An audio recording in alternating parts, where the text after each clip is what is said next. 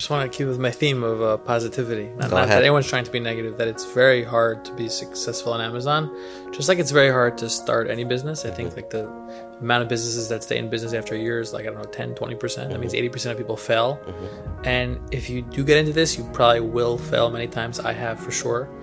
Most of these influencers and people online don't talk about the failure, but it's definitely there. There's cash flow shows, there are issues, there's account suspension, so it's not easy.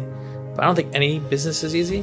And I think that while there's these challenges, Amazon and online, especially now, I mean, it's still in its infancy. So there's competition and all the detractors that we mentioned, but there's so much opportunity. Like I've seen people we have clients like literally 4 or 5 dudes in their basement doing hundreds of millions of revenue on Amazon. And they're making a ton of money. Hey, and welcome to another episode of Kosher Money. If you're new here, we try to help Orthodox Jews and all kinds of Jews and all kinds of non-Jews with their money. And we have an exciting episode today, the big, wonderful world of Amazon. Can you really make money on Amazon? How does it work? Is it too late to get started? What should I know about Amazon? How much money are people making? We had all these questions, and we brought in 3 big players in the Amazon market. We had Pearl Osh, Eddie Levine, we had Eitan Weiner, names that people in the Amazon industry know, and I'm excited to help you learn more with the help of my friends, new friends. And I learned a lot about Amazon in this episode. It's a bit of a longer episode, but I think if someone really wants to get into this space, this episode is a must listen. What not to do is just as important what to do. Eitan started a conference specifically helping Amazon sellers, people in that space. It's called the Prosper Show. And he's been involved in Amazon for over 10 years, maybe 15 years. These bios that they sent over just goes on and on about all the different pieces they're involved with as it relates to Amazon. Pearl is very busy with global expansion. If you have an Amazon store, how does it work when you get into other countries and how do you build that out? Eddie Levine was our initial contact in the Amazon space. I think he's been involved in e-commerce for almost 2 decades now. He speaks at conferences. He helped rally Pearl and Eitan over to the studio, and we had a very enlightening conversation. So, without further ado, I give you Pearl, Eitan, and Eddie. Enjoy. Being a Jew, awesome. Managing personal finances, not so awesome. Welcome to Kosher Money. We've never done an episode on Amazon, so I'm excited to do this. People have written in the past. They want to learn more about Amazon, the buying, selling side of things. I've gotten dozens of questions submitted. We had a call last night, which we probably should have recorded because it was spectacular. And in the intro, before I've introduced you already, so people are familiar with what you do. But my first question is, when is my package arriving? Should have been here last night. People, it's synonymous, right? We've come from the 80s, the 90s. It used to take a week, 2 weeks. You submit an envelope and you send it out and you get a package. We're living in a world where Amazon is king, and you guys, girls, know this very well. My first question to each of you is, how did you get into the space? How did you get started? Pearl, I guess we can start with you. Sure. So I actually was a seller myself quite some time ago, probably 9-10 years ago. So basically what we decided to do was come up with our own chocolate, candy, gift basket line. And where's the best place to market yourself to in front of an audience of millions of people? Amazon, right? Or so we thought, right? We thought it was going to be really, really easy. So basically, we did it according to the holidays. That those were the categories that we were working on.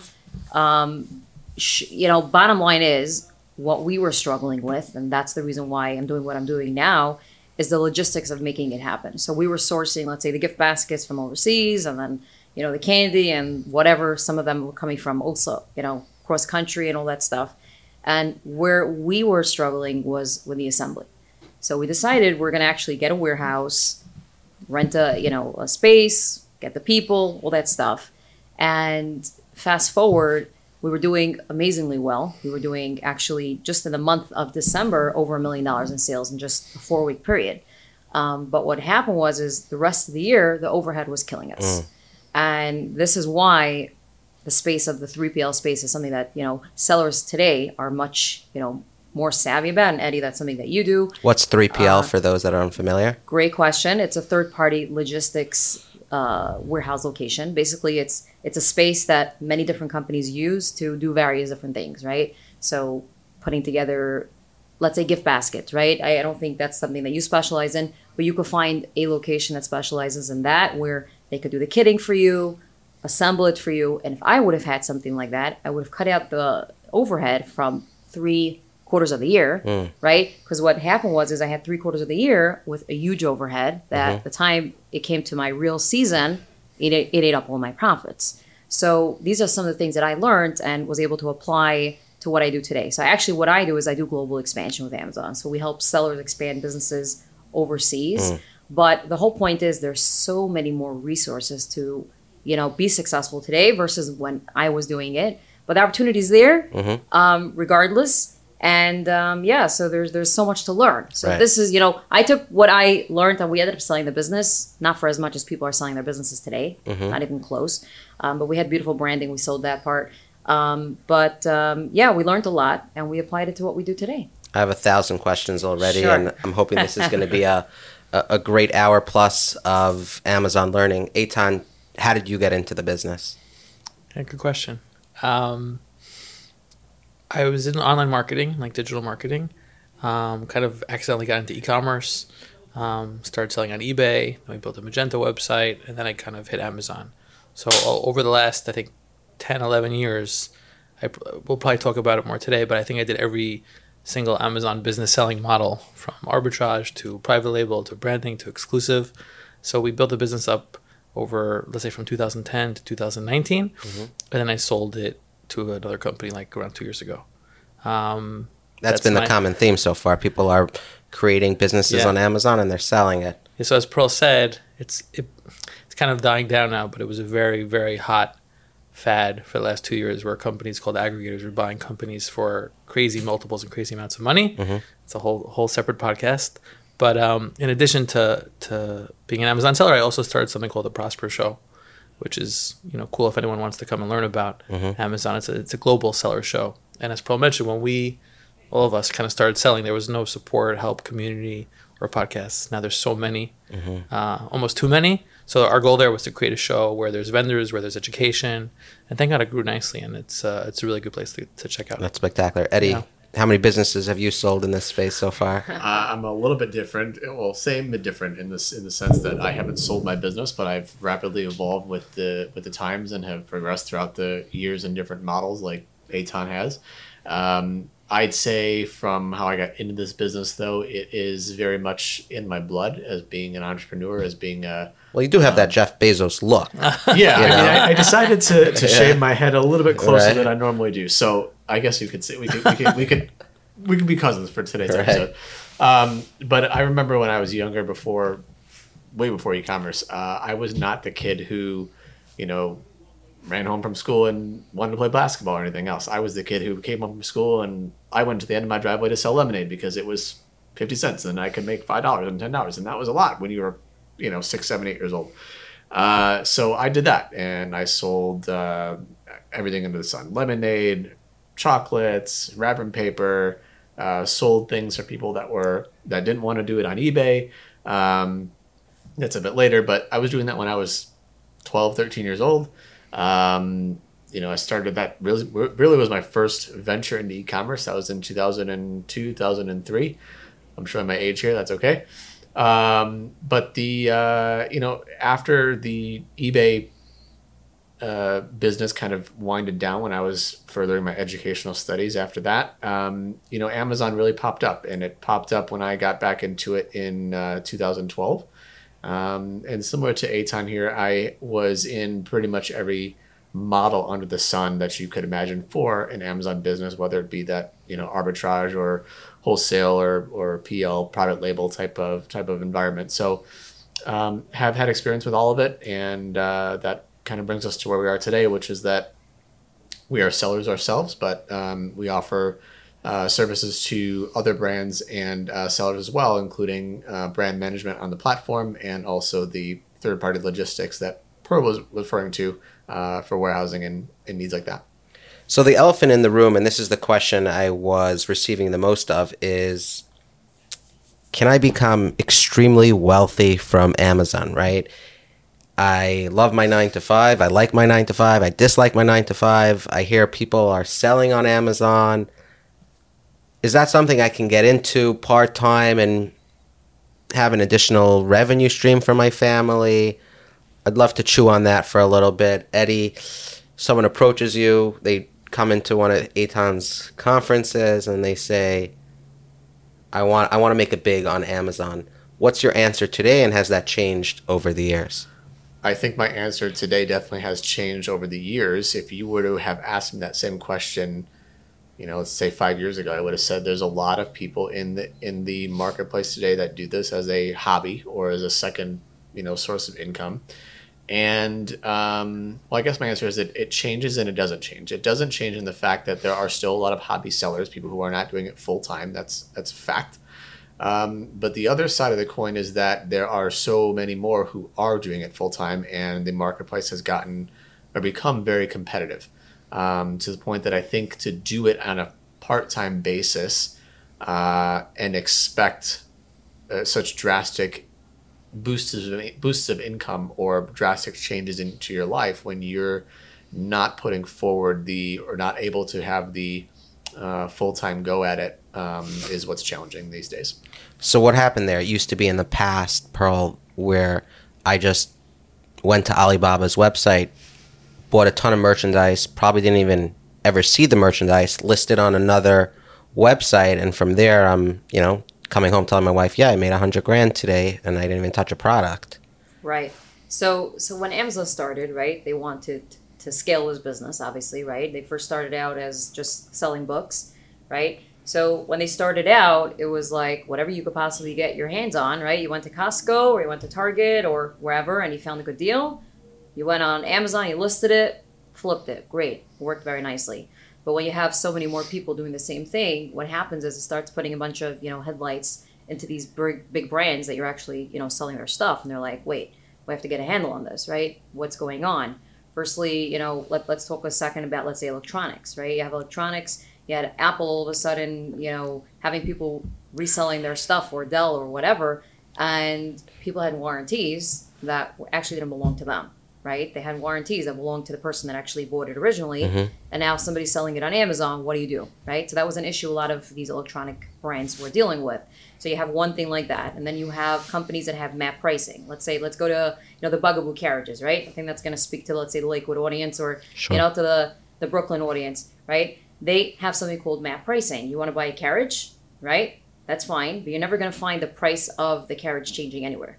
Why? Because they have a really big handle on those carriages, or the Atlanta shoes, right? Maybe a lot of the audience is kids wear those shoes. You're never going to find somebody selling it for cheaper. Why? The company has a handle on the prices. They don't want somebody to go and cheapen their brand, right? So that's the issue. So people were selling it on Amazon, right? You were selling it, Ellie's selling it, Eddie's selling it, and then you have 100 other people doing the same thing, right? People are going to collect all the good items they could find in Costco, and it starts becoming a price war. Everybody wants to get a sale, right? They want you to buy it from their list. Doesn't sound like I can make much money on that. Exactly. That's one issue. Or the other issue is people have to get rid of it. So they're going to start selling it under the value of what the company wants you to actually sell it. It devalues their item, right? So the company starts seeing these things and they start putting in violations to Amazon, and they start reaching out to Amazon saying, look, it's your platform. You have to take responsibility for it.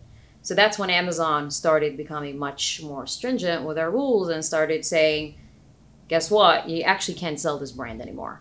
And they started, closing down certain listings and starting to give people seller performance notifications where either they shut them down or they were gated for a certain category. They couldn't sell it, for that category or whatever. So this is when, the side hustle became like, it's not a side hustle anymore. You got to become a little bit more creative and figure out, instead of just reselling, this phone, let me actually create something on my own, right? Let me start figuring out how can I source this product, actually come out with my own brand, logo, identity. And, you could build something like what Eddie mentioned earlier, private label is something that's the dominant, category or way of selling on Amazon right now, where create your own thing. Hopefully somebody is not going to replicate it if it's not, easy enough to do that. But that's what's happening now. So this is where it was, and that's, where it's at right now. It's not so easy as it used to be. Right. So practically, if someone's listening, they have this idea for a kitchen apron that glows in the dark, and they want to create the product. They do a search. They can't find anything similar to that. What can they practically do to establish relationships? And I open this up to, you each have your own skill sets within this vertical. What can they practically do to get started? Maybe know if it is something that they should go after. Everyone has ideas, but it comes down to execution. But maybe not invest your grandfather's $20,000 into something that you'll be back to square one tomorrow. Where should they start, and how should they know even if it's a good idea? Yeah, so we spoke about this last night, and Pearl mentioned it too, where there's this concept, or in the evolution of Amazon sellers, where you can go on Alibaba and find something cool and like put your own name on it. But what you just mentioned is different, where you have this new idea. You could still go to Alibaba and find something similar and have a factory modify it. But thankfully, there's many tools, which we could list, that help you do these things. So you could do advanced research with probably hundreds of different tools on which keywords are trending or ranking. Or if you were to make X product, how much would it sell? And it's really data and math driven. Now there's a lot of variables like advertising and cost of inventory and logistics challenges, but the cool thing is, despite all the difficulties that Pearl mentioned, it's a huge opportunity. So just to touch on your last question, no, it's not an overnight success, and it's not side hustle, in my opinion, strongly. That just doesn't work. But if you spend time and you use all the tools out there and the community that exists, you can make a lot of money. My business audits sellers for discrepancies and issues. I speak to many sellers, and I see a few guys in their basement that are doing hundreds of millions of revenue, and then I see companies that have 100 people that are doing 3 million in revenue. So it really depends on how you align and what you focus on. But certainly it has to be, in my opinion, a real business, because, coming home with your wife saying you made $100,000, that same person will probably lose $100,000 in the next 2-3 weeks because of all the changes that we mentioned. So it's like a real business. It's not, child's play. Right. You mentioned factories, right? If someone was to create something, and I have a neighbor who is in the space, he has his own e-commerce website. He sells on Amazon as well. And I remember a few years ago, every 10 months, he would tell me, oh, I'm flying to China tomorrow.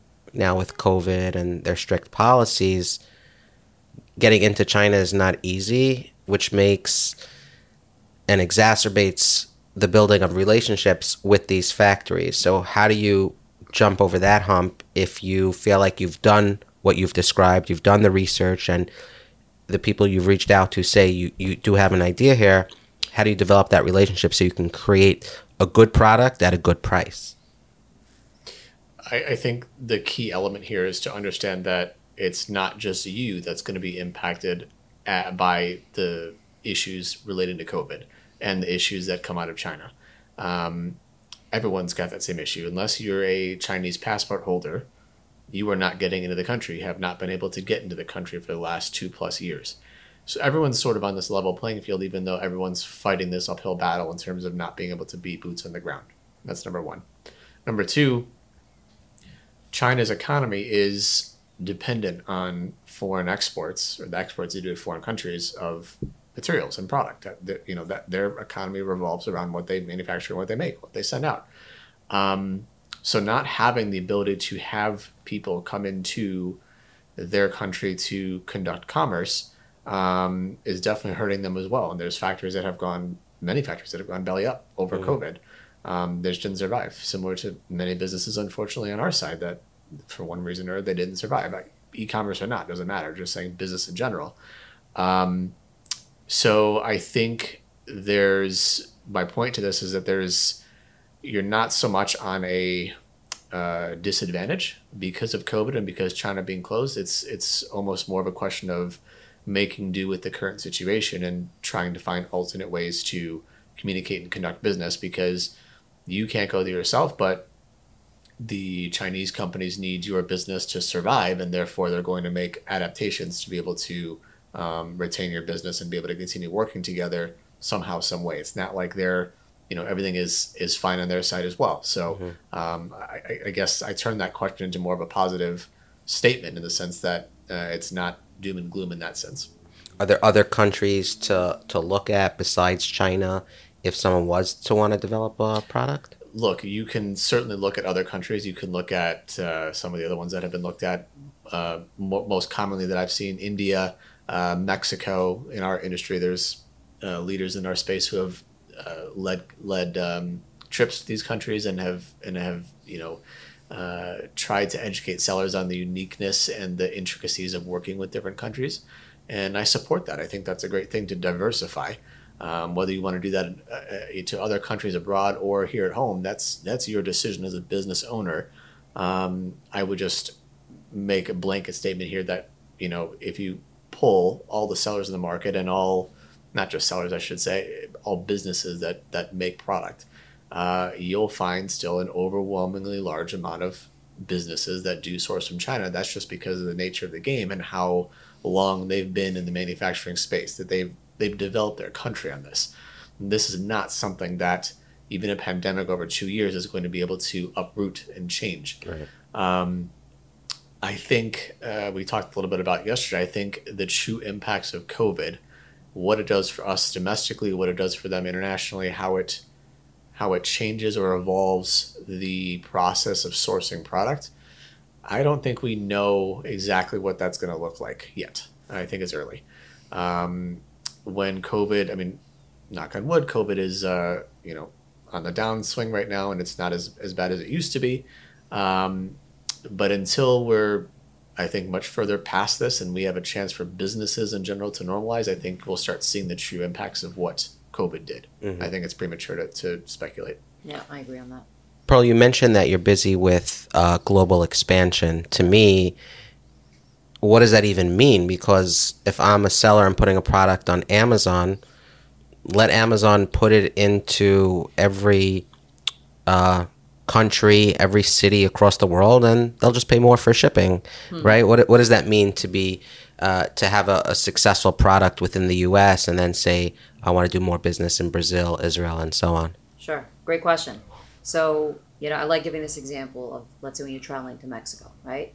Going on a nice vacation with your wife, and you're on the plane, you're ready to get off, and the stewardess comes to you with your customs declaration form, right? You have to start declaring of, exactly what's in your suitcases or what's actually on you, anything expensive that you need to declare. Now, I know myself, when I do that, I start freaking out. It's like, am I putting down the values right? Do I know what I'm doing here? Anytime you're importing into a new country, there's actually, an import tax. You have to declare it a certain way. So same idea as like when people travel, packages travel as well. So when I'm selling in the U.S. marketplace and I'm shipping into Amazon's U.S. marketplace, Amazon does have a shipping program where they have different carriers that are integrated into their system, which they call Seller Central, where you log in, you're able to list your items, ship in the items that you want them to fulfill for you. It's called FBA. And what does that stand for? Fulfillment by Amazon. Okay. Where basically you're shipping into their warehouse locations, and then when a customer places an order, they take over. I saw a new warehouse pop up here in the Five Towns, Amazon. Yeah, I guess there are third-party warehouses, but then there's also Amazon-fueled. Exactly. So something like what Eddie would do is he would get, let's say, containers from overseas. Let's say people bringing in from China, and then he would probably help ship into Amazon for these people or do direct-to-consumer if they're doing individual orders. But for the most part, most people selling on Amazon do FBA. It's just easier, and they have such crazy rules on how fast it needs to arrive to your customer. Like you mentioned, how quickly things arrive to people's doors. Mm-hmm. That's FBA, basically facilitating all of it. Can I just interrupt you for 1 second? Sure. Just to point out something here about FBA I think is important. One of the common questions is that I get from a lot of people who want to start this business is why why do you need FBA? What's the point of it? I mean, if you can ship yourself, Yeah. it just seems like it's redundant, right? Yeah, I'll use FedEx or UPS. Yeah, but the thing is here, you mentioned Amazon with all these warehouses. It's important to note that Amazon's got hundreds of these in the nation, all built up now, all in almost every state. I think there's 50 states now, 48, something like that. Amazon will own a state at some point. Pretty so, much, yeah. pretty much. And I think what's important to note here is that when sellers send in goods to FBA, like you were mentioning, they might be sending to 1, 2, 3 locations, but Amazon, from the moment that stock arrives into that fulfillment center or those 2 or 3 fulfillment centers until it's sold to the customer, and that could be weeks or months later, that stock is constantly rotating between dozens and dozens of more facilities because Amazon is setting up your inventory and frankly all sellers' inventory to be a just-in-time model from wherever the buyer is. So my product will move from New York to Connecticut regardless of whether I've sold a product because they want to be ready in case Connecticut people are. So if you've got a customer who wants to place the order, that's how they can ensure that it gets there in that prime speed. Otherwise, you're shipping across the country left and right. And is it a perfect model? No, of course. I mean, there's products that at some point or another, a certain day, a certain product is going to take an extra day or two. That's the reality of life, right? No logistics operation in that scale, I think, is flawless. As much as Amazon will claim that they're flawless, they're not. And I think that sellers need to realize when thinking about that FBA program and the benefits to it, that's a key element of it in the sense that buyers are now trained to expect goods within hours. Forget days. That's not a thing anymore. That's all I'm thinking about as you go. Right. And suddenly when you've got to wait for a product for 2, 3, 4 days, that just becomes intolerable. Yeah. So sorry to cut you off, Pro. No, you're good. So continuing with that, Yeah. right? So the problem or the issues some sellers are facing with certain categories is that the Amazon US market is so saturated, right? And they want to look for more opportunity of, expanding their business and not necessarily I have to create a brand new category or create a brand new product. I could actually take my product and see what other opportunities does Amazon have. So Amazon actually has 18 marketplaces throughout the world. So they have in Canada, in the UK, Australia, Singapore, UAE, etc. There's so many of them. What does that mean, marketplace? That means they literally have Amazon. There's Amazon.com, right? And then there's Amazon.au, Amazon.ca, total different marketplace. Nothing to do with Amazon.com. What happens in a country that doesn't have a marketplace? They're not able to receive Amazon goods? So there might be an option where the seller, let's say, fulfills it themselves from the US and they say, okay, I ship out of the country, and then they go onto DHL's website or whatever and they create a label. But that's something that's going to be very expensive for somebody. Let's say if you're ordering from Amazon Canada, right? It might be very expensive for you to order it because it's not FBA. So what Amazon has is they have these FBA options in these countries as well. Now, the only difference is, like I mentioned earlier, Amazon has integrated carrier options in the US where I want to ship into FBA, right? I want to ship into Amazon's warehouses. I sell in the US. I'm based in the US. I could buy either UPS shipping through Amazon, very, very cheap, or FedEx, or they have different carrier like trucking options that I could purchase through them, and then it ships into the US market. But when it comes to I want to do FBA in Canada, Amazon does not provide you with shipping options. The reason being, they don't want to get involved with customs. Like I was saying about customs, let's say you traveling into Mexico and dealing with that on a personal level, imagine dealing on a commercial level, right? So typically the way it works with the international market is that somebody that receives the shipment is the responsible party for the shipment, is the importer, sort of, as they call it, and is the person that's responsible to pay for the taxes. So I don't know if you ever ordered something from overseas, and DHL or UPS called you before they made delivery and said, okay, you actually have, let's say, $50 that you owe before we deliver because of the taxes. So that's normally how it works. Now, being that Amazon is the one receiving these packages overseas, they don't want to take care of anything shipping related. They don't want to pay for the taxes. They don't want to be the importer. They don't want to get anything related to government or bureaucratic stuff. They don't want to get involved. So what they say is you have to figure out how to ship it yourself. So this opportunity of, let's say, selling in Canada is huge for people, right? They're in a U.S. market. It's very saturated. They're selling, let's say, these cups. Hundreds of sellers are selling these cups. They go onto Amazon.ca and they see, only 20 people selling these cups. And And actually, I could sell it for even more because less people fighting over this listing. I could sell it for more, better margins. So they actually have to go find a option how to ship it. So this is where we come in. So we actually are Amazon's #1 recommended provider for this, where Amazon will send us these clients that they're scouting to sell globally, and they'll say, "Cool, first choice shipping." They'll help you with everything. So it's not just the logistics part of it. It's not just the shipping part. There's so many different moving parts. There's the product compliance. Can I actually ship this product globally? Some countries have different rules for different things. So let's say if I'm shipping it to Japan, right?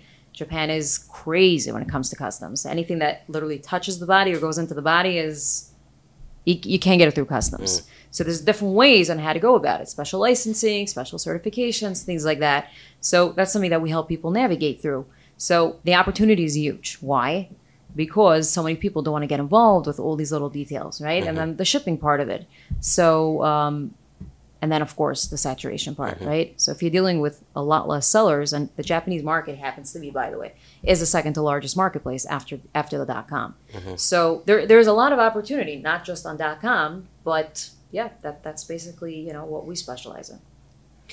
We spoke before about private labels. Is that your recommendation if someone was to want to get into this space? Is that the best way now to make money as a seller, to create your own product? I just want to, for those that will follow up and want clarity on that. Amazon has become a brand-focused platform. All the tools that they've developed, all the resources they've put in place, all the teams that they've built out have been developed to service different aspects of the business, but they are targeting the brand owners. You should have something that is uniquely you, that you own. And it's not to say that as a non-brand owner, you can't sell on the platform. You certainly can. You just be at a stark disadvantage to those with brands, just because you don't have access to all of the things that brand owners have. And like I was mentioning earlier in the podcast, with Amazon becoming, frankly it already is, but continuing to become more and more competitive in almost every category, frankly every category, not having all of those tools and levers to pull for your business is, I think, going to be detrimental. You just want to add, I don't know if we mentioned this category last night, but this is something I like to say, because to your point, it's hard to get in the game. There's a lot of competition for all the reasons we spoke about. There's a lot of businesses here and everywhere that are old school, right? Businesses that are brick and mortar, retail, or, my dad has a plumbing business, or, all these like different types of businesses, and they're just old school. So let's say plumbing, I like to say, for example, you can catalog all the plumbing parts in the world and list them on Amazon. I'm sure some people have tried. But despite the saturation in products, like people have old school businesses, they're still not online yet. Like it's going to take another 20, 30 years. Those are the opportunities. I used to do that, work in like niche telecom and areas where they're just not online. So if you, own a certain space in the brick and mortar world, which is not fully online, and I'm sure there's a lot of people, in the community or in the area that just have, B2B wholesale businesses or retail businesses, they're just not in e-commerce. So it's kind of like a brand, but it's not like what you said, I'm going to make a new brand with an apron. It's like, I already have a brand. I sell medical supplies to nursing homes. Why is it not all on Amazon?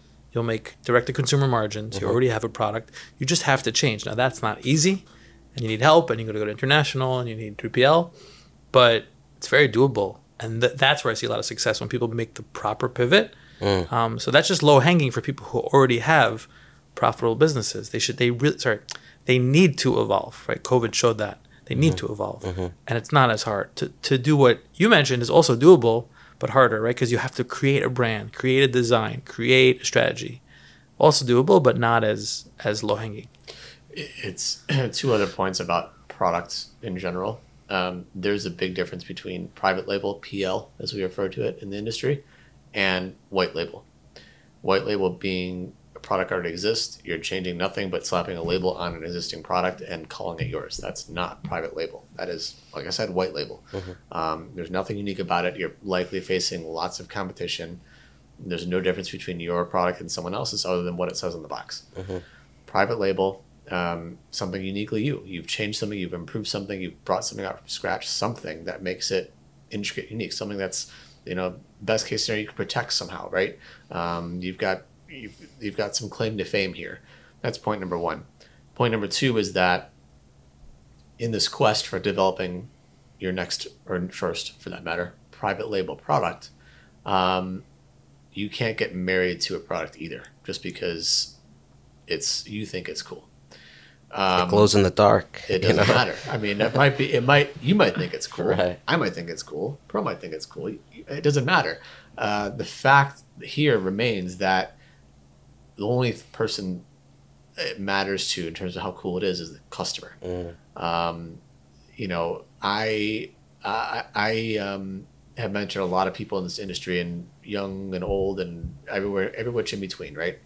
And the common theme is that I see in terms of one of the ways that people trip up is the fact that they get married to this idea. As I mentioned, it's going to solve this issue in the marketplace, and it's the greatest thing ever. But the fact of the matter is, if there's not a demand for this, you need to understand the market intelligence and the data, which there's tons of software tools. That's another podcast we can do out there to help Amazon sellers and would-be sellers understand this market. But if you're not going to take the time to review that data and really use it to your advantage to try to start or grow your business, you're already failing before you started because you're not targeting it the correct way. People that walk through my warehouse, especially, this day and age, but even when we were younger, they would ask me almost the same question every single time. What do you sell? And my answer is always the same. I sell whatever sells. I don't care what I sell because at the end of the day, it matters more what the consumer wants. So, you can walk through my warehouse today similar to where we were years ago, in the sense that I've got everything from pretty much every category on the shelf because, well, if it's ours, then it's one thing, but if it's our clients, it's another, but everyone's in a diverse category. And the smart sellers, the ones who are doing it right, they've got a niche that they're proud of, and they've, there's certainly you can be happy with their success, but again, the product that you bring to market has to solve a customer need. If it's something that just solves your need and no one else cares, you've got a problem. We'll be right back to this week's episode on Amazon, but first, I want you to Google Shmuel Shayewitz's name. Yaakov, take a look at this. 4 hours ago, and then click on the news tab. Equity sharing lets homeowners sell a slice of their house, should they? Mortgage recast, how to save money. Time to worry that real estate will crash like it did in 2008. He knows a lot. Yeah, these are articles by him, and more than that, his social media presence. He's great. He really breaks it down and gives a very easy to understand what the market's like, how to actually go ahead and increase your real estate portfolio. So let me give you an example. I bought my house in 2016 at $715,000, have a mortgage, and the house I could probably get, if I were to sell, which I'm not, I could probably get over $1 million for it. Yeah. So should I take... Where would you move? Down the block? No, probably still in the 5 towns, but anything I'm going to buy right now would probably be just as costly. But that said, if I wanted to take equity or take money out of the house and maybe invest it into buying a small apartment and generate some income, who would I ask about that? Shmuel Shayewitz. There you go. He's over at Approved Funding, approvedfunding.com/mortgages. Reach out to him. People who want to invest in real estate, want to get a better understanding of how it works. He's very, very resourceful, knowledgeable, and he's accessible. You know what's also great about him? He doesn't pressure you. A lot of times you speak to someone who it's in their very best interest for you to go ahead and do a deal with them or you use them for work, but he truly is not there to help himself. He's really there to help you, and if you have any questions, you're not really sure, just give him a call. He's so easy to talk to, or go onto his website. ApprovedFunding.com. And now back to this week's episode. So let's say you create that, right? You create a product that solves a customer's need. You're excited. It's going well for a week, a month, a year. You wake up one day, there's 15 copycats, beating you on price. I'm just a day away from going back to being a 9-to-5 accountant. What's there to protect me, if anything, for these folks that are searching just as well as you to see what's selling and copycatting you? Yeah, so Eddie said it well. There's the creation and all the reasons why you should make something based on supply and demand. Mm-hmm. But then the maintenance is actually harder. Not to scare anyone, it just is. Meaning, yeah, 10, 20 people can copy you. They can go to the same factory. They can look at your shipping documents. Like, there's no end. There's Chinese sellers. There's threats. This is where it gets hard. So there's trademarking of a name. There's patenting, which is more expensive and sophisticated. Even those work, but just to get someone kicked off the listing or to let Amazon an appeal, I mean, it could take sometimes weeks or months or years. So the real way to do it is, I mean, it's usually like the case in business, like just try to do the best you can with your own, within reason. There's always competition in the world, right? If people see what you're doing, they're going to try to copy it. Mm-hmm. It's just dynamically different online. But for sure, take those measures to make sure you're protected. And most importantly, you have to monitor the landscape. So every day, you have to use these tools to check your sales and who is competing. And we didn't speak about this yet, but most of Amazon sales now are driven by advertising, like Google, pay-per-click. What used to not be like that. In the good old days, I used to sell on Amazon. You don't have to pay. Now you pay 10, 20, 30% of your retail price in advertising. So you have to be on top of advertising. You have to be on top of competition and tools. If you're not, it's very difficult. If you have something that's so unique, okay, that's great, but it's very rare. You bring up an interesting point, and actually, it came back to me because before we recorded this podcast, I was in Florida for a few days, and I went to a store actually to buy a product, specific brand that I was looking for, and I went up to the clerk because I didn't see it on the shelf. Normally, I know the store carries it. And I said, "Do you happen to have this product? Because I've seen it here before. I bought it here before. I just need another one." And he looks at me and says, "Oh, we've discontinued our partnership with that brand. We don't carry it anymore." And I said, "Oh, I mean, is there a problem with the product? Is it, is it?" And I wasn't aware of anything. He said, "No, we're just making our own." Wow. And now that you mention it, it's light bulb in my head because I didn't think anything of it yesterday. I just said, okay, well, whatever. They're bringing something else out, different option. But now it kind of makes sense because this store, right, this merchant, whether they're only brick and mortar or also e-commerce, I don't know exactly if they are or not, they've figured out that there's value in bringing their own product to market that they own, that their margins are easily, probably significantly better. And they've got long-term sustainability. They've got a product they know will sell because they've been selling a similar one already. They've probably done enhancements and changes that, he actually told me to my face. He said, we're bringing out our one that's going to be different colors, different sizes, different features. So, the more I think about that conversation, it didn't even hit me at the time, but it's exactly what we're talking about. And that was in a brick and mortar setting. Can you imagine in e-commerce? That's disheartening to me. I'm scared because if I was to put my love and money into, a product and building it up, I could wake up a day, and I guess I'm rehashing this point, but that's scary for me to want to get into a business that you're telling me I need to put 110% in, and that could be ripped out from under me in a flash. Here's the thing, what I would say to you about that. Forget e-commerce. Any business is risky.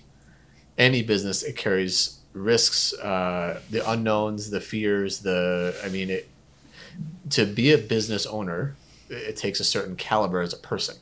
Forget what you're doing, what service you're providing, what product you're making, it doesn't matter. That's why the 9-to-5 job for certain people exists, and there's nothing wrong with that. Certain people just are not entrepreneurs, and that's fine. I mean, the world goes around many different ways, and we for the most part, we find ways to work with each other. But it's something that I think as a business owner, if you're looking to get into this business or start it, grow it, whatever the current stages of your journey, to expect that the business is going to be risk-free or not worrisome at times, especially in e-commerce Amazon business, I think you likely have the wrong expectations. Understood. Yeah, I think you could say that. I'm sorry, Tom. I think you could say that with every business. I don't know if you know this, but Amazon tried making diapers, baby diapers. Remember that? They bought a couple of years ago. Diapers.com. They ended up buying off diapers.com because it didn't work out. Oh. So they actually, they're collecting data, right? After all is said and done, whatever they're doing, they're collecting mountains and mountains of data or countries of data. So obviously, diapers is something that everybody needs. So they decided they're going to make their own line, and this was a couple of years ago, and it failed really, really badly. Okay, Amazon failed really badly. At Amazon. Right? At Amazon. So I think that proves a point where it's, you could have all the money and all the resources, but if you don't have that team and that structure or the idea and the packaging to go along with it and the marketing to go along with it, you could fail flat on your face, even if you're Amazon. And they ended up buying golfdiapers.com or pampers.com. I'm not sure which name they go by. But the point is that if you are laser focused, you have a vision, you know where you're heading to, and you have a brand that speaks for itself, there isn't much to worry about. And that's something that I'm also very busy with my team internally. I'm the chief operating officer, or in the EOS method, we call it the integrator, where if we have, a 3, 5, 10-year vision plan, and we know where we're going. I remember when I was learning to drive for the first time, and I kept looking to the side of the road to see if the cars are crashing into me. My husband's like, look straight ahead. As long as you look straight ahead, nobody's crashing into you. And I think that's with everything in life, right? So it's the same with a product. It's the same with any business. As long as you know where you're heading to, nobody could come in your way. And obviously, you can't be a fool. You have to know what you're doing. Like Eitan said, you have to be on top of things and follow whatever tools you have and take the data and use it to your advantage. But to always be afraid of what's behind you, that's something that's never going to work. I think it's to be successful. I think you just can't look at the what ifs, what could happen, the worst case scenarios. I think as a responsible business owner, I'm trying to think back a few years ago. The number one question I would get asked, this is pre-COVID when the conferences were, going on all the time, and now they're getting back into place. But one of the core questions that I would get asked by new sellers and people looking to start this business was, well, aren't you worried that it could just disappear one day and Amazon could suspend you, or they could do this, that, and the other thing? And because Amazon has their performance teams and their expectations, which new sellers sometimes don't read carefully, and they make missteps and they face the consequences. And do they suspend sellers, and do sellers lose things sometimes overnight? Yeah, absolutely. But I can't operate my business, and nor do I choose to live my life thinking about what ifs, because like Pearl said, you have to be razor focused forward. I think if you live in a situation where you're worried about what could happen, and I understand that sometimes it's not easy to take your mind off of that, but you got to try. I think if you are constantly thinking about that, you're going to make it impossible for yourself to move forward. So what if Amazon suspends me tomorrow? Well, then I'll deal with that tomorrow. Right now, it's not a fire that's burning right now, so we're going to keep trucking. Gotcha. Yeah, that's the difference between a 9-to-5er and an entrepreneur. Yeah. That's what you got to deal with. I was just going to add to address your concerns or fear, which are valid, is that they've dissipated since I've gotten this therapy. Those are more encouraging words. This is, I think, a little more practical in that, yes, 25 people may copy you. Amazon has hundreds of millions, or you could argue billions of customers. So how much do you need, right? If you make this phone case, I was looking at a phone case today, there's 19 versions of Pixel phone cases, but they're all, and I know the data, right? I kind of know the game. They're all selling very well because they all have a different niche. Some use different keywords to appeal to different customers, women, men, you name it, different countries, different styles, children. So there's subtleties. You could use different keywords, you could use different colors. You could list in Japan. There's so many shades, and furthermore, again, per our conversation last night, we're talking about Amazon now, I know, but I'll digress a bit to other channels.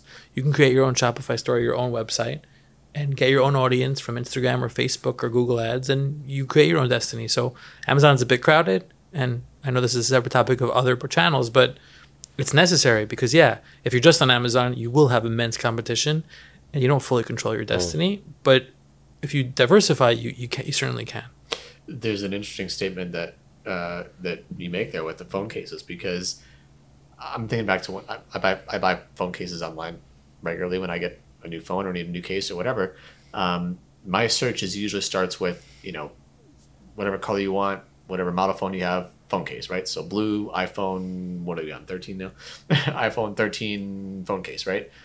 So I'll get the results for that, and you can guarantee the person who's on top of there is paying a fortune for ads and pumping out a lot of money to try to I be never there click because on those ads. I always feel like I'm getting a higher markup if it's sponsored. So I'm like, I'll go to the first organic result. You're the minority on that because Am I educated though, or that's not necessarily Most true? people don't think know you're to know that there's an Right. ad. They just they okay. roll with it. Right.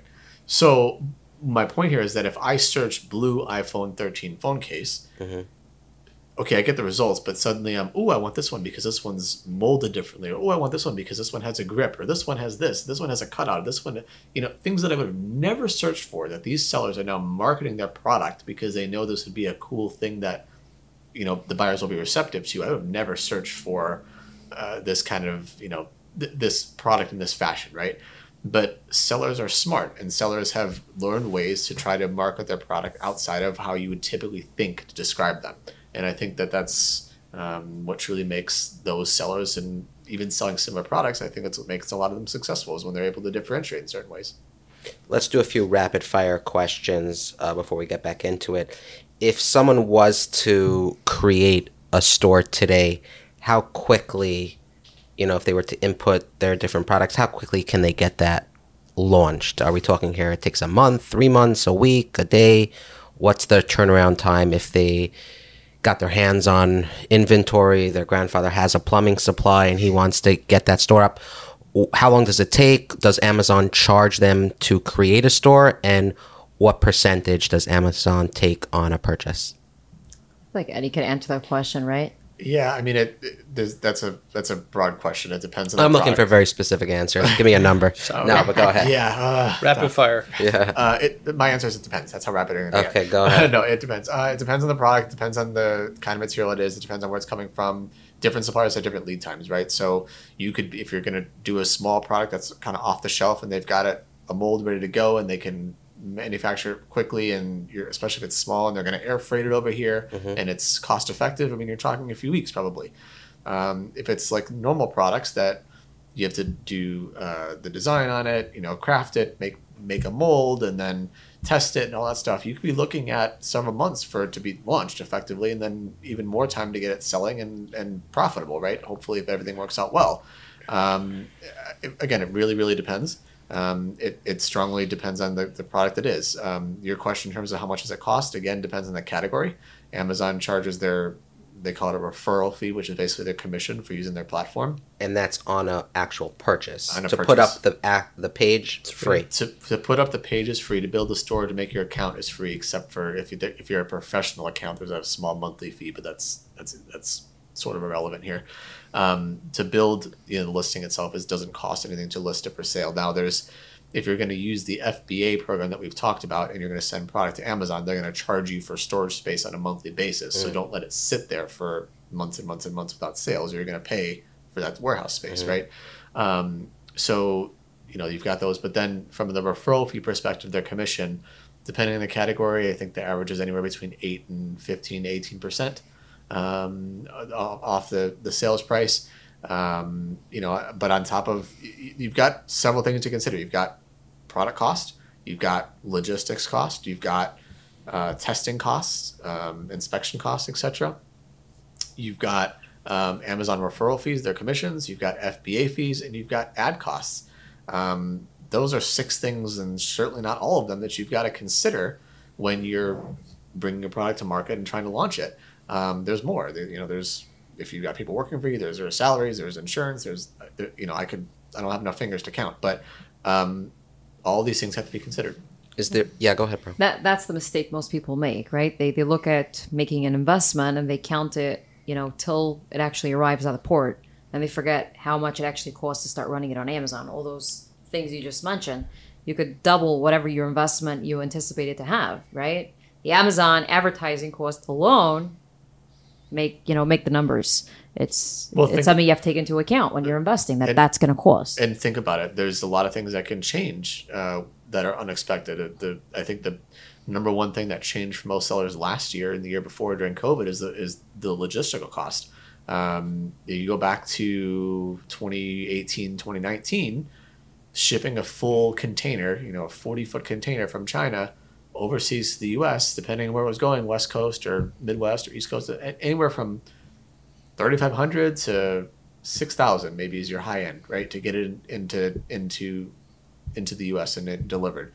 I mean, at the height of COVID, worst case scenario, there was people paying more than $30,000 for a container. So you're talking 5x on logistics costs alone.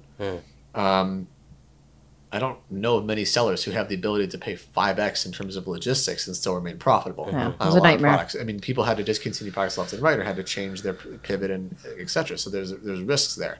But now we're in a stage of hopefully continued normalization, to for lack of a better term, where it's certainly not $30,000 to send in a container anymore. But the days of $3,000 to $5,000 containers, I don't think we'll see them again. There's been a lot of write-ups and a lot of insight from the shipping carriers alone when they say we can't make money on that. We've been losing money on that, frankly.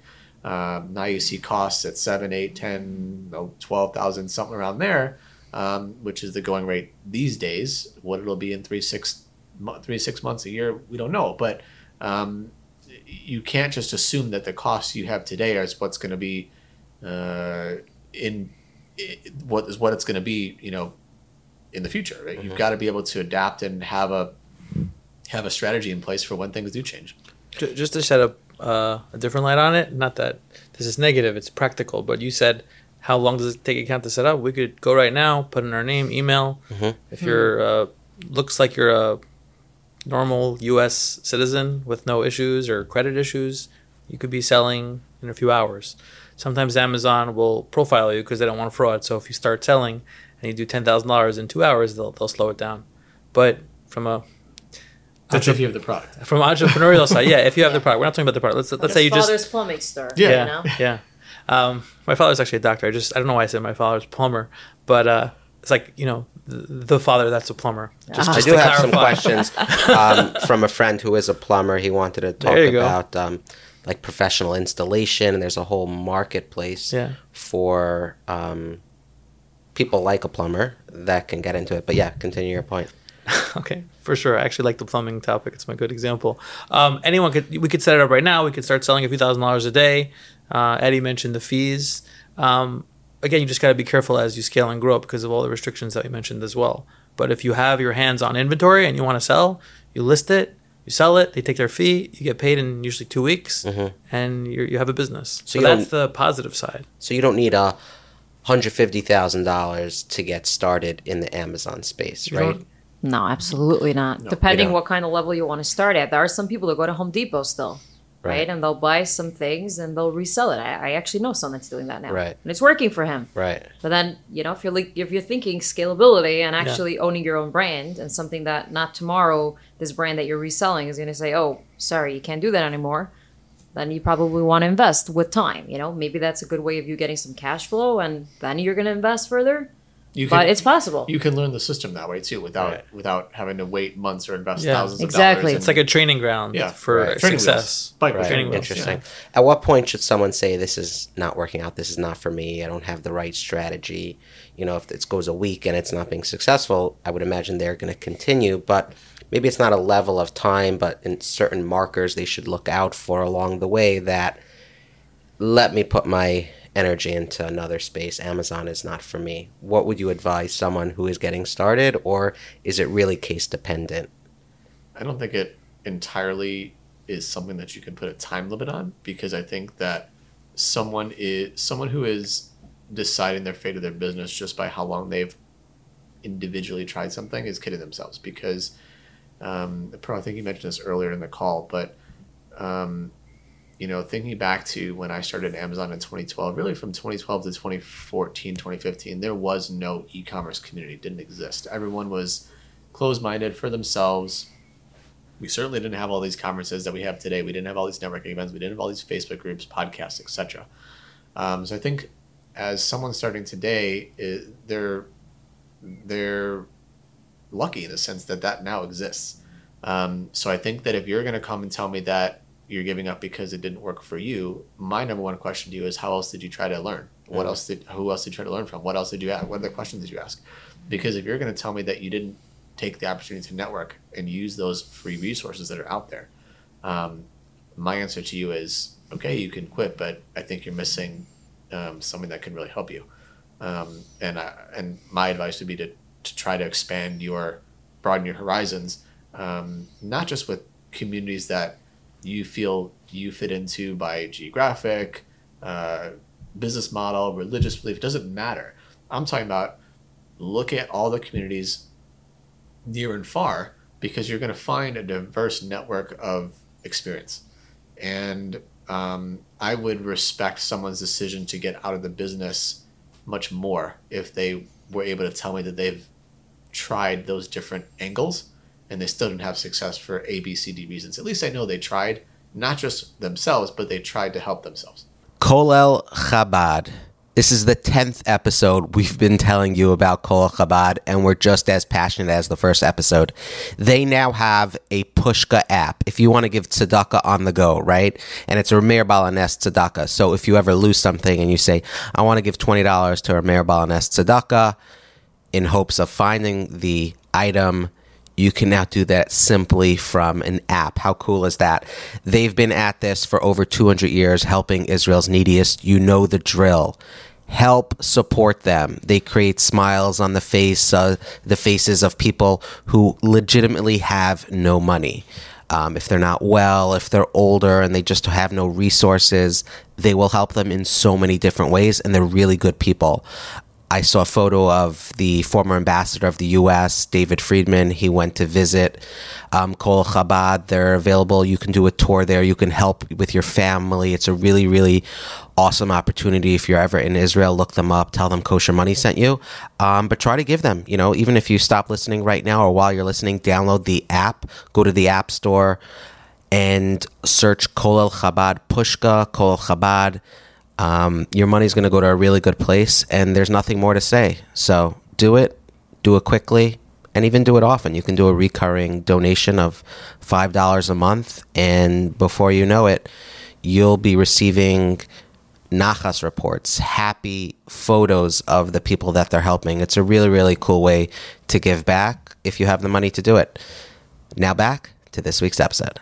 I once joined a Telegram chat made up of Amazon sellers, and you mentioned PL as private label. There were so many acronyms in there. I had no clue what was going on, but there was this sense of community where people were helping other people that were new to the chat were being helped by veterans in the industry, and that was kind of cool. I imagine there's a lot of competition, but there's a lot of close-knit community feel to it all. Is that a good way of describing it? Yeah, I think it's beautiful to watch. You go to any conference, which I like to do, and meet clients, and there's something really, really nice about it. I think it evolved over time because when everybody was doing retail arbitrage or online arbitrage, where they were going literally from store to store, you might have met your neighbor or your friend doing the same exact thing, right?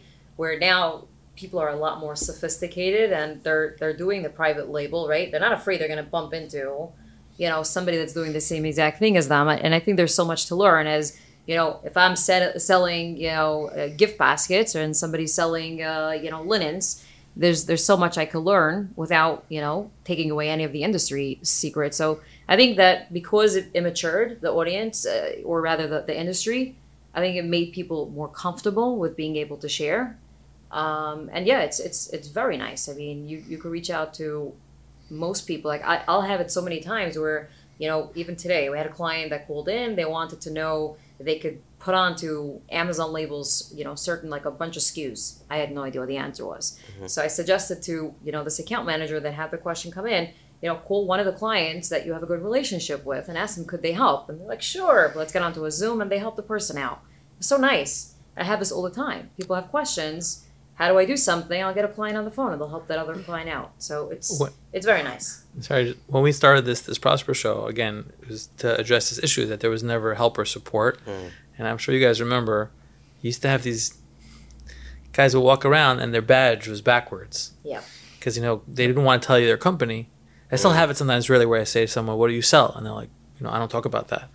There's so many ways where I could just analyze Amazon as discussed before. It doesn't really matter if you tell me what you sell or don't. But then when it was like Wild West, like if you told someone what you sell, like I sell power banks, like they were going to go source it. Wow. But on the contrary, again, there's always greedy or selfish people. But Most people are helpful. They like to help. There's Telegram groups, there's WhatsApp groups, there's Facebook groups. At Prosper this year, or even last summer, it started as a small show. I don't know, there must have been combined 20, 30 after parties, 40 networking events, masterminds, like thousands of people that came just to go to groups, not to the show. That's like so different than I ever imagined. And it's nice because there's so many groups you could join and you could learn like a school how to do everything, from A to Z. And they're all out there. You could Google them. It's really amazing. I just would add to that part about the conferences themselves. Like Eitan said, if you go there with the mentality of there's nothing in the tracks for me, I can't resonate with anything that's being presented here, you can't worry about that. In the sense that that's the probably, I would almost say 10 out of 10 people that I talk to and I ask what was the best part about X conference, Y conference, is the networking. Yeah. Forget the topics. I mean, they have the topics there to try to drive some kind of audience, but you can learn that on YouTube anyway. I imagine you don't need a session. You can and you can't, but the fact of the matter is, there's nothing to replace real, authentic conversation, business owner to business owner. That's the true nature of the game. I mean, you can throw the best world class speakers on stage, and we have a lot of them in this industry. But the fact of the matter is, anyone who's presenting on stage is coming to you with a pre-scripted agenda of what they want to talk to you about.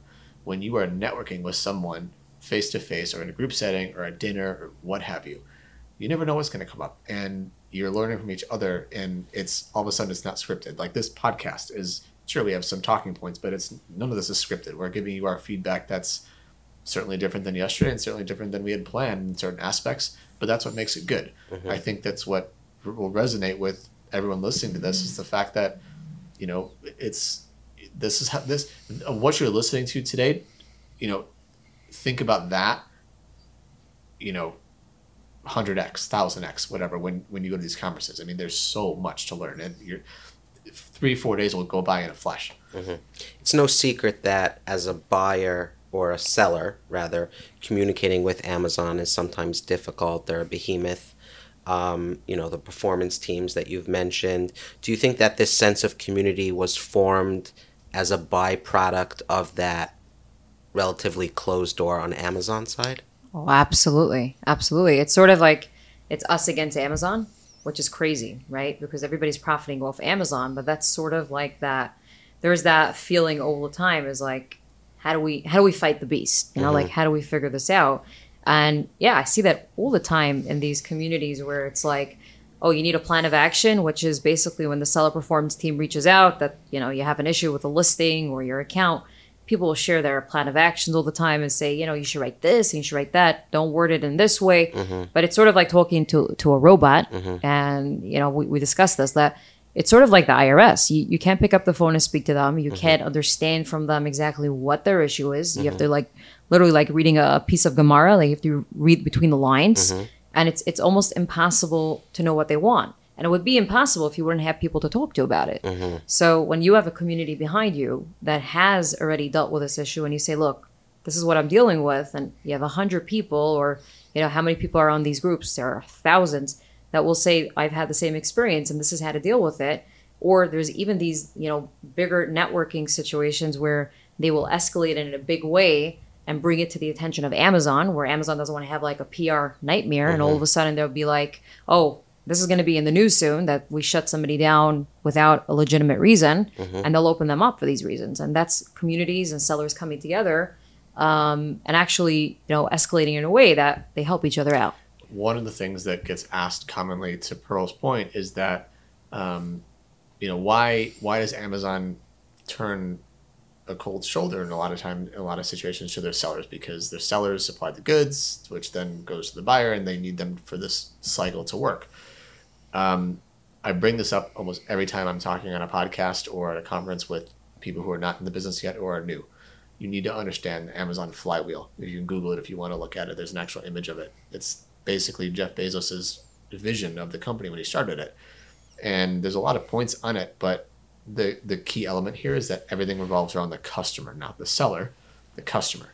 So if the decision that they're making doesn't positively impact the consumer, they're not going to make the decision. So if you're thinking about one thing as a seller saying, they should do this because it's going to impact, it's going to help me and it's going to make me successful, whatever. If it doesn't have a net positive result for the buyer, it doesn't matter to them. Right, wrong, or indifferent, that's just the way their business operates. The faster you accept that and understand that business philosophy, the better off you're going to be on Amazon's platform. Because too many times I see sellers who don't understand that mentality, think that they should be able to, they're king, right? Because they're seller doing X amount of volume or whatever. But the fact of the matter is, whether you're a seller doing $100 a month or $100 million a month, you're a seller. That doesn't matter. The volume does not matter. I'm sure there's different things that sellers get into at certain stages, but at the end of the day, you're a seller. If you ask Amazon, a seller doing 6, 7, 8 figures in revenue, Amazon cares more about that buyer who's paid $10 for an order because they're a customer. Yeah, that's the truth. Cool. It's interesting. You mentioned how the buyer is in control, right? And our audience, I would say 100% of our audience is buying on Amazon. What tips do you have in mind that a buyer should keep in mind when they're purchasing on Amazon? I tell you, I stay away from the sponsored links just because I feel like I'm being marketed to and it's not necessarily the best product what I'm looking for. I'll look more organically. Should consumers be looking at reviews more closely? I know I'm swayed. If a product has a cool video with it, I'm sold. You have invested the time to show me all 4 angles of the product, purchase, buy now. What should buyers keep in mind to better use Amazon? And to piggyback off that, are there things people should not buy on Amazon and better buy it from a brick and mortar or another place online? I think we spoke about fulfillment before. So we spoke about FBA, fulfilled by Amazon. So the alternative is MFN or merchant fulfilled, where you actually ship it to the customer. Mm-hmm. To your point before, that's cool. You can do it. But everyone got spoiled, right? I get this product the next day. So if I order a product from you and you're not FBA, you're just shipping it from your house, you have good reviews, I'll probably get the product. It's going to take me 5-6 days. I'm not saying people shouldn't order that, but what you don't have is this Amazon guarantee or promise. So they may suspend the seller, or if they continue to ship poorly or damaged or whatever. But if it's in fulfillment by Amazon, it's as if you're buying it from Amazon, which is why it's amazing. It's an amazing program. So you'll get your money back. You get your money back. FBA. There's a guarantee. You can return it with no problem. So I'm not saying people should not buy from non-FBA, but FBA is just easier, less risk, etc. And that's just a speed, convenience thing. There are some products that are really big, bulky, sophisticated that are not an FBA that you certainly could look to purchase. Then it goes into kind of your reviews question and videos and images. Most sophisticated sellers work to enhance their images and content because you basically have one shot in the search to show how you're great, and videos are better, and it's a very big thing now. So it doesn't mean the other product is worse, but from a seller perspective, the more you can do to beautify and explain why your product is great, the more you'll sell. So those are just two of the points.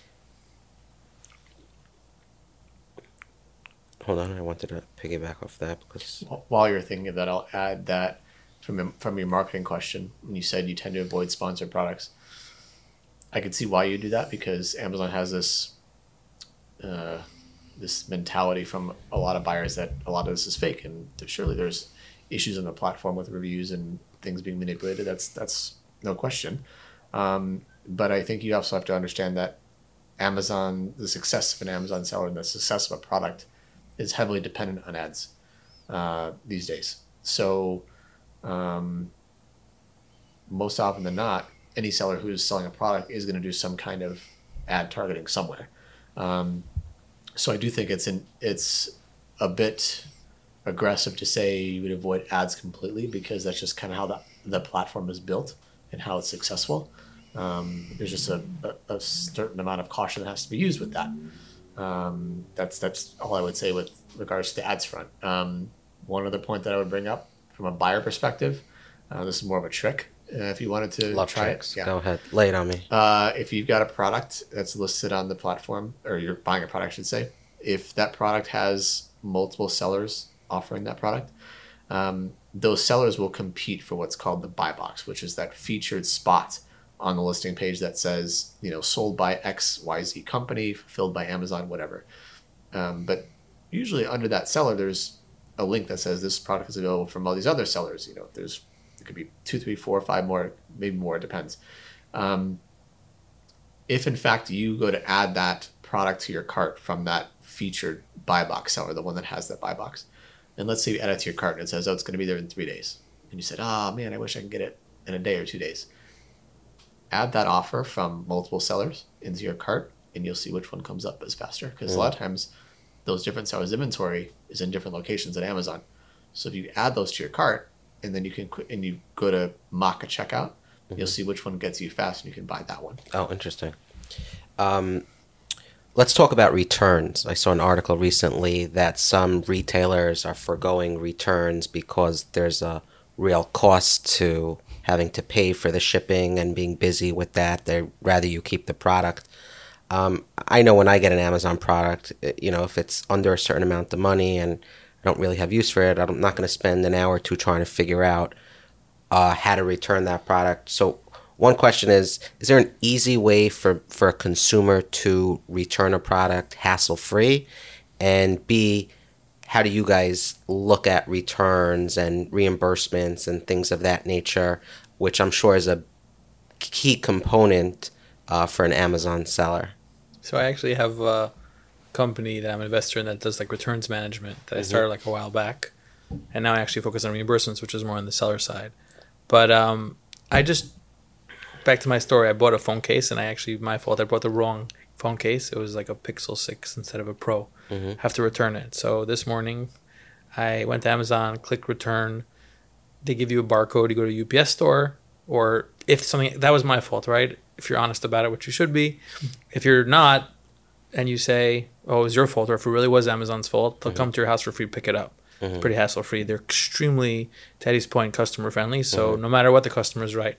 On my returns business, we get, and Pearl knows this too, crazy returns with wrong items and you name it, and Amazon doesn't care. So the point is, if you're a seller, you have to really be careful what your return rate is. For a lot of these private label products, which we spoke about, that are $20, $30, they have no resale value. So they sit, Amazon charges for the storage, and then you pay a company to send it back and to refurbish it. It's just not worth it. Unfortunately, what most people do is they dispose it. Maybe Amazon will give it to charity. But there's a whole underworld of returns. There's many articles about it, to your point, and it's not so easy. If it's a low-end private label item, you should probably have Amazon destroy it, which is a sad reality. If it's a high-end item like a microphone like this, you can't do that. So you need processes in place to send it back to the vendor or to refurbish it. And there's companies that do it. But if you're living, let's say in Israel, and you're selling brands into US from China, like how are you going to manage returns? It's a very big hole in the supply chain. And people, as e-commerce grows, everyone focuses on growth scale, but no one thinks about the dirty, messy stuff. So I think for the customer perspective, it's super easy. And that's why all these retailers are getting hit, because they don't know how to handle the flood. And it's a big problem. What are buying groups, and what should our audience know about it? I don't know if you three are the right people to ask, but I do know I have some friends that are involved in these WhatsApp chats where they're buying inventory together collectively in large amounts, and maybe they're flipping it or getting stuck with it, and sometimes they are making money. Is that a feasible, logical, smart way to get into Amazon, or should people stay away from that completely? It's called a buying group. Yeah, Is I know a lot term? about it. I don't know if you want to comment. Yeah, I'll take it, I guess. For better or worse. At the risk of making new friends and enemies, I'll take this question. Go for it. I don't think they're worth anything, honestly. I don't think it's beneficial. I mean, I think... What is it for those that don't understand? Did I describe it well? Yeah, I mean, you did. I mean, a club is basically a group of sellers becoming together to either pool their funds together or share deals they find in terms of viable products to sell that are profitable, or it could be a range of different things, right?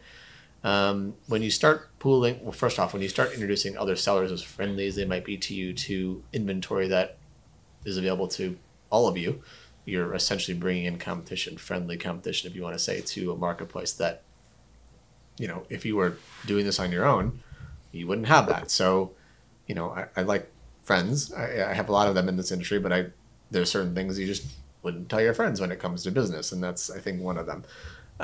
The other thing is when you are pooling money together to try to buy a deal or an opportunity, I think it could potentially become hairy in the sense that, you know, you don't know everyone's details in terms of their personal finances, what they need, what kind of ROI they are looking for, what their risk tolerance is. Everyone's got different needs at home, and you're not going to be in the same level playing field with that, regardless of what someone tells you at a conference or in a WhatsApp group.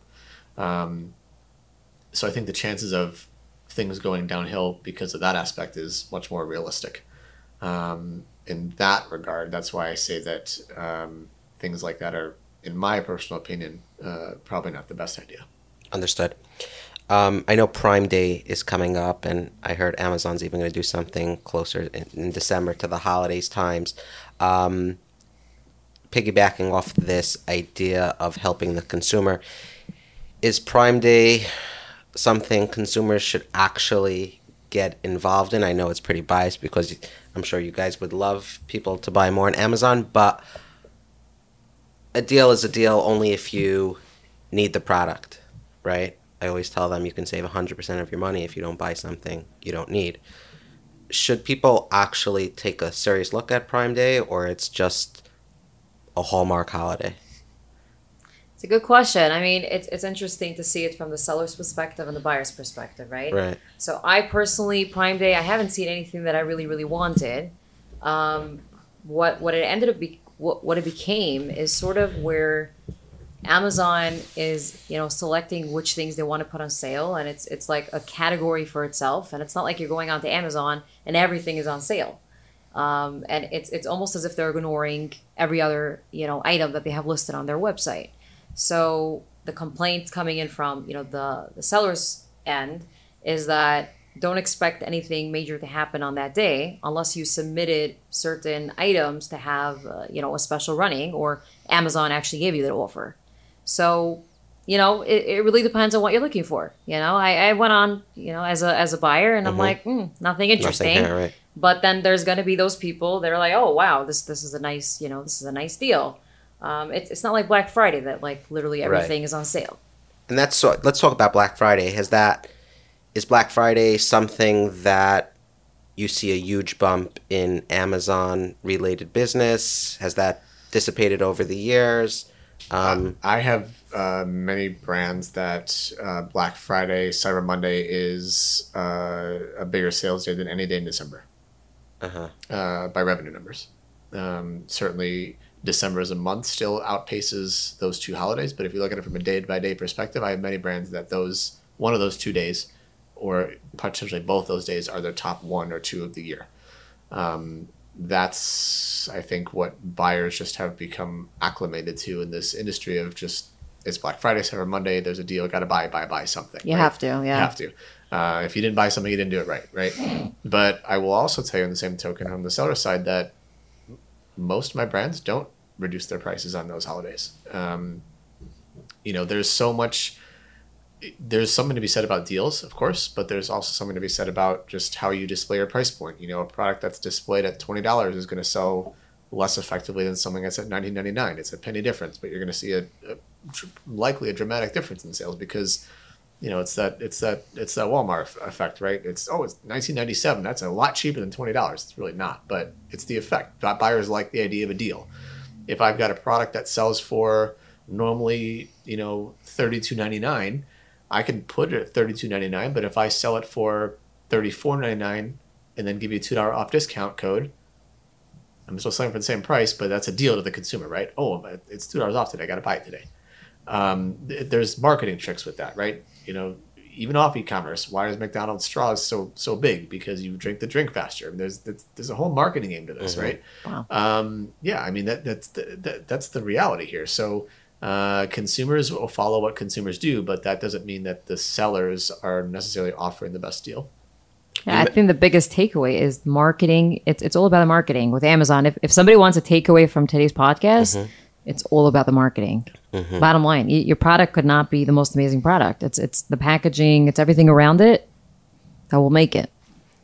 Eitan, what are some resources, websites, people that want to learn more about this? Maybe they do know a lot, but they want to extend their learning. Where should they go to learn more? So there's a lot, but I think that there's a few different ways to break it down. There's courses. There's a guy named Brandon Young. He has a course called Seller Systems. It's probably the best course in my opinion. You could learn everything and anything about private label branding, advertising. It's like a university. We'll link to that course in the show notes. Yeah, it's great. Again, that's like one of 100. There are a lot of snake oil salesmen as well, so you got to be careful at what you watch and what you check out. But that's a good course as far as learning. And then there's a company called Helium 10 that has great resources. A lot of private label startup companies use that website and their tools to do many, many things. Again, there's these trade shows that we mentioned. The list goes on.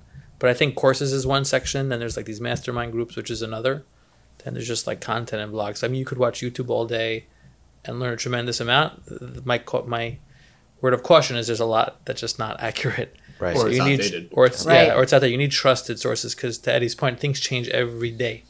So it has to be a recent podcast or piece of content. And none of these virtual aspects, whether it's a course or YouTube or a forum or a group, replace the true value of in-person networking or something like that. That's really where you're going to stay at the top of your game.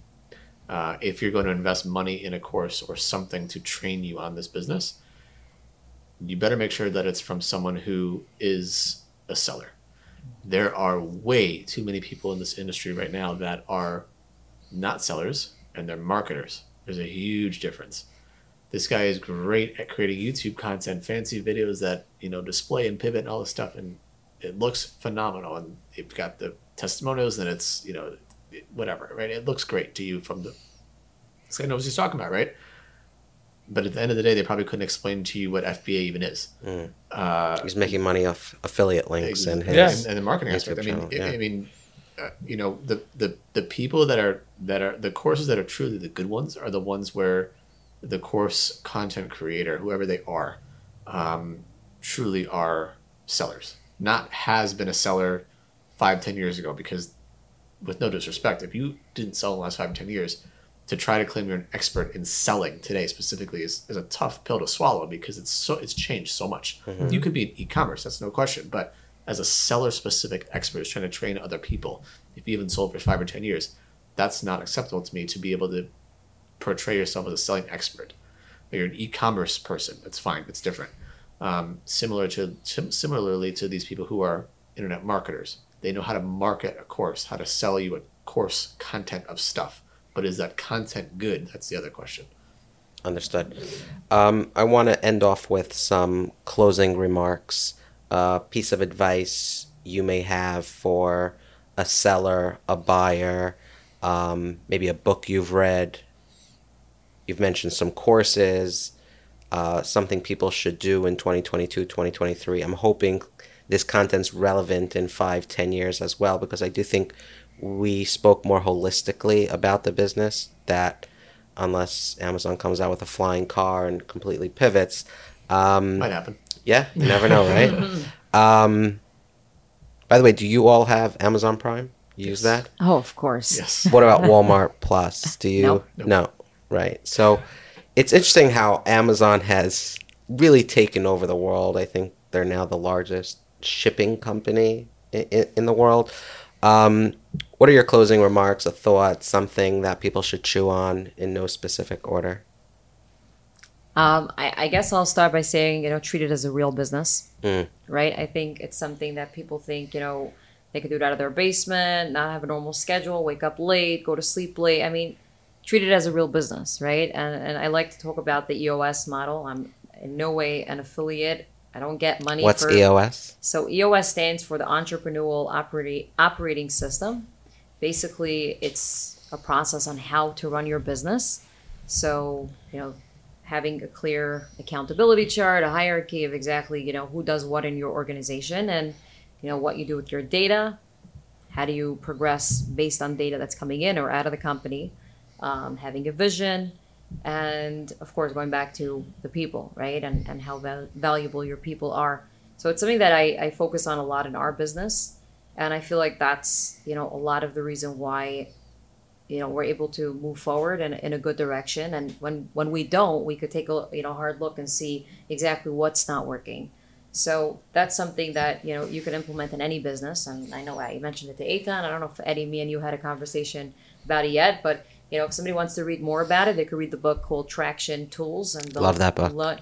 Yeah, that's EOS. There you go. I got into it. I created that plan. I forget the exact word that they call it, but I never had a good implement. I never hired an implementer, which I think is very critical in order to be successful with EOS, not just from accountability, but best practices. So maybe we can talk offline about how I can implement that. But yeah, EOS, there's conferences associated with it. Yeah. I didn't get to go to one yet. No, yeah. I'm definitely, it sounds like that's your trajectory. Oh, absolutely. Wait, you mean I'm obsessed. there's conferences outside of Amazon? No way. Yeah, right? There's Prosper. When's the next, or how often do you have these Prosper shows, and how can people learn about that? I don't run the show anymore, but it's every year, usually in March or April. Mm-hmm.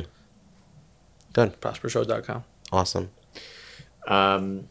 I think my biggest piece of advice for the listeners and my fellow business owners or would-be business owners is that you, as you start this business, let me take a step back. It's a lot easier to build a business from 0 to $1 million than $1 million to 3 or 3 to 10. Yeah.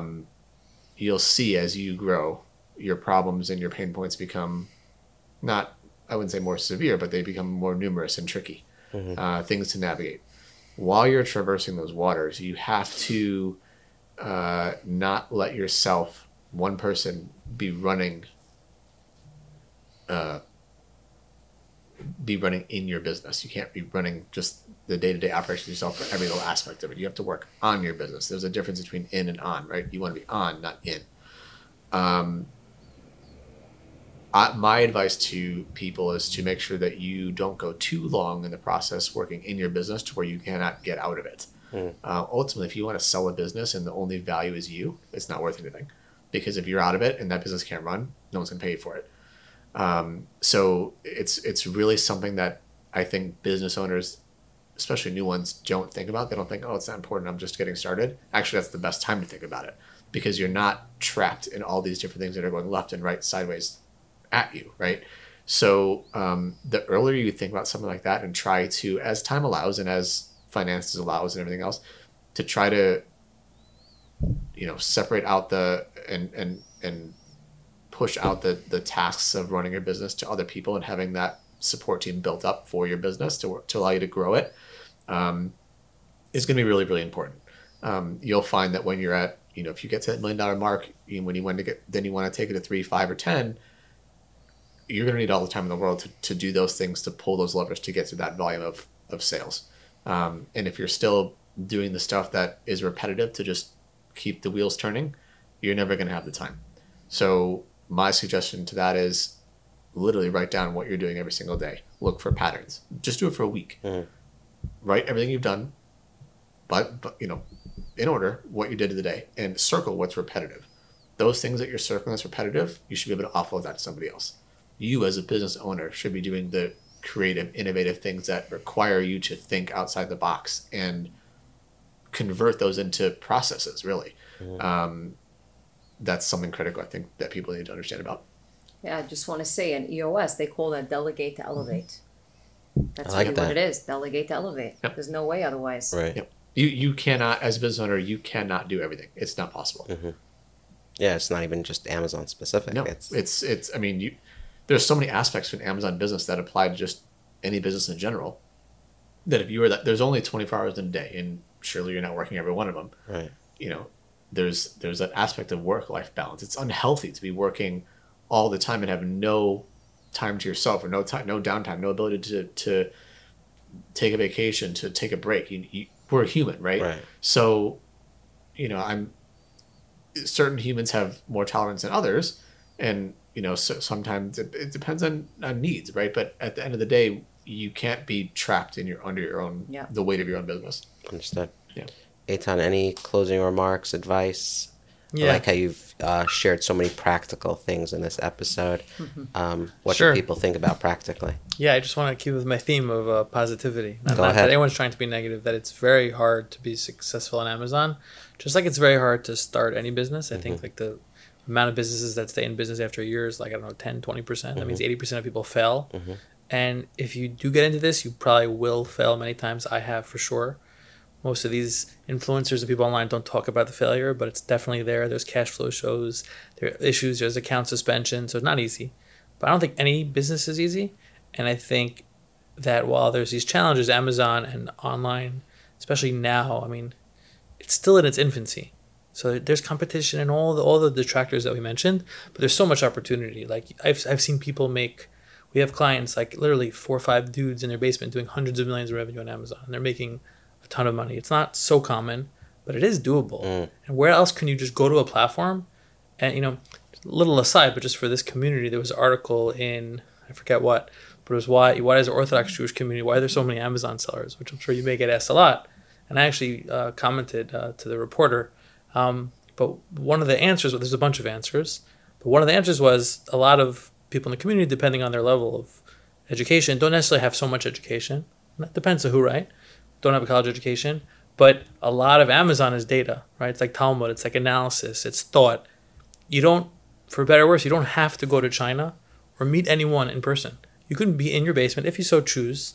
I don't Or necessarily the first floor or recommend it. second floor. We don't want to... You could be in the third floor. Yeah. You could be on your patio, and you could. I know guys. They have like $40-50 million revenue businesses with a strong margin that work at home that never see the light of day. You know, I mean, they're by themselves.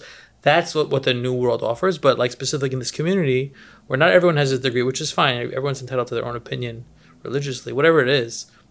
This is something that with the right sharp mind and hard work, you can make a lot of money. And that's the bottom line. That's why a lot of people are doing it.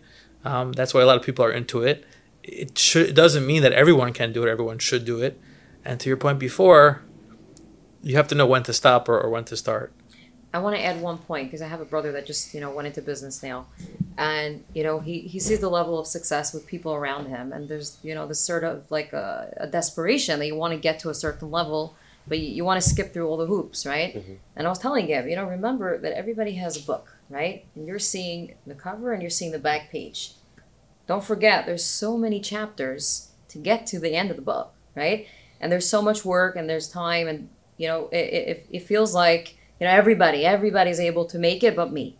But remember, people actually, like Eitan said, there are so many failures that people go through to get to where they're getting to. And nobody got there without failing 100 times or more. So you'll get there if you're okay with that, but don't have this, anxiety that like, I need to get there tomorrow. It takes time. And, also I think that it's important to note that, as a business owner, like I mentioned earlier, it's important to get out of your environment, your work, your office, your warehouse, wherever you're set up. Basement doesn't matter. I know just for me, I took a few days off and was out of town the last few days, but because it's been so long since I was able to get out of my everyday environment, you think about things that you don't think about when you're doing your day-to-day grind. It's natural. Mm-hmm. And I think that sellers, and as you progress in this business, not so much as brand new because you're still soaking it all in, but as you progress and you build, especially, to take the time out to take a step back and really evaluate your next step is critical, because being locked in your same environment day in and day out doing the same stuff, you're not allowing your mind to explore those different areas. And you're doing yourself a disservice by not allowing yourself to expand on that. So really critical. Yeah, we'll share all of your contact info in the show notes if people do have questions, comments, feedback, criticism. We accept it all, and we thank you all for coming down today. Thank you. Thanks for having us. Hope you enjoyed this episode on Amazon. We're going to put their email addresses in the show notes. So if you have any follow-up questions, want to network, reach out to them, please do. We're also going to give you a little bit more of a bio and their websites. If you are a new listener, viewer of Kosher Money, please subscribe to us on YouTube, like our videos. If you're on Apple Podcasts, Spotify, wherever it is, subscribe, follow us, leave a 5-star review. It really helps us in the ratings, and we cannot thank you enough. If you have a guest suggestion, head over to livinglachaim.com, click on the suggestion tab, and let us know who you'd like to see on an upcoming episode of Kosher Money. We've got some exciting episodes for you. We're doing an episode on Meiser, how to give charity. We're doing an episode on working less, earning more. We're doing an episode on investing in a recession. Exciting stuff, and a lot of these ideas came because of people like you. But until next time, keep your money kosher. I'm Eli Langer, and I'm out of here. Living L'chaim.